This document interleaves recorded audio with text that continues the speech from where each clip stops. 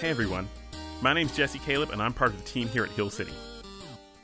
We've been sharing these podcasts each week of Community Group, and this week we're covering wanting what's best for one another.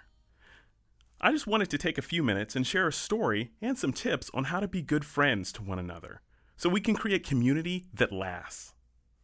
In Hebrews 10:24 NLT, it says, "Let us think of ways to motivate one another to acts of love and good works." There's a girl who used to come to Hill City named Lauren.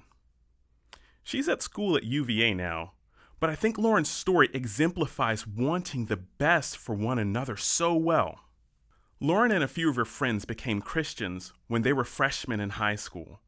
She found Hill City and became involved in a high school ministry at her school.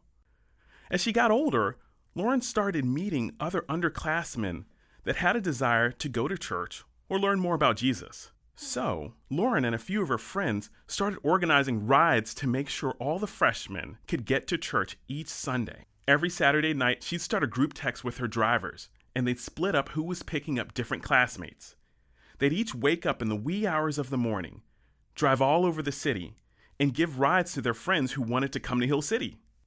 Lauren and her crew really nurtured a culture of wanting what's best for one another.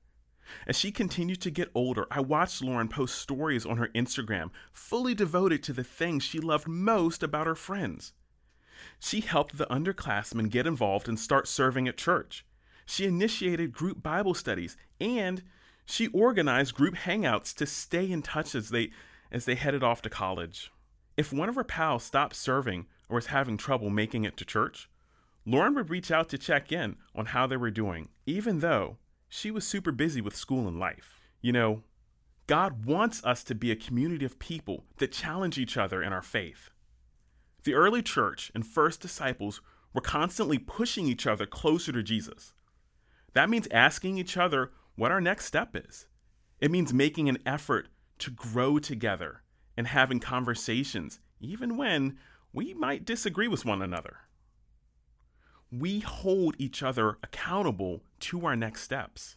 This also means we want to look out for each other. We need to strive to be trustworthy.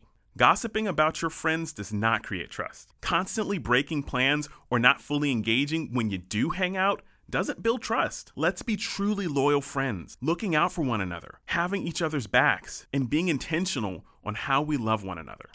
So here are a few challenges for you this week. Number 1. Try asking a friend who shares your faith, what's your next step in your faith? Or, what's something in your faith that you'd like to grow in?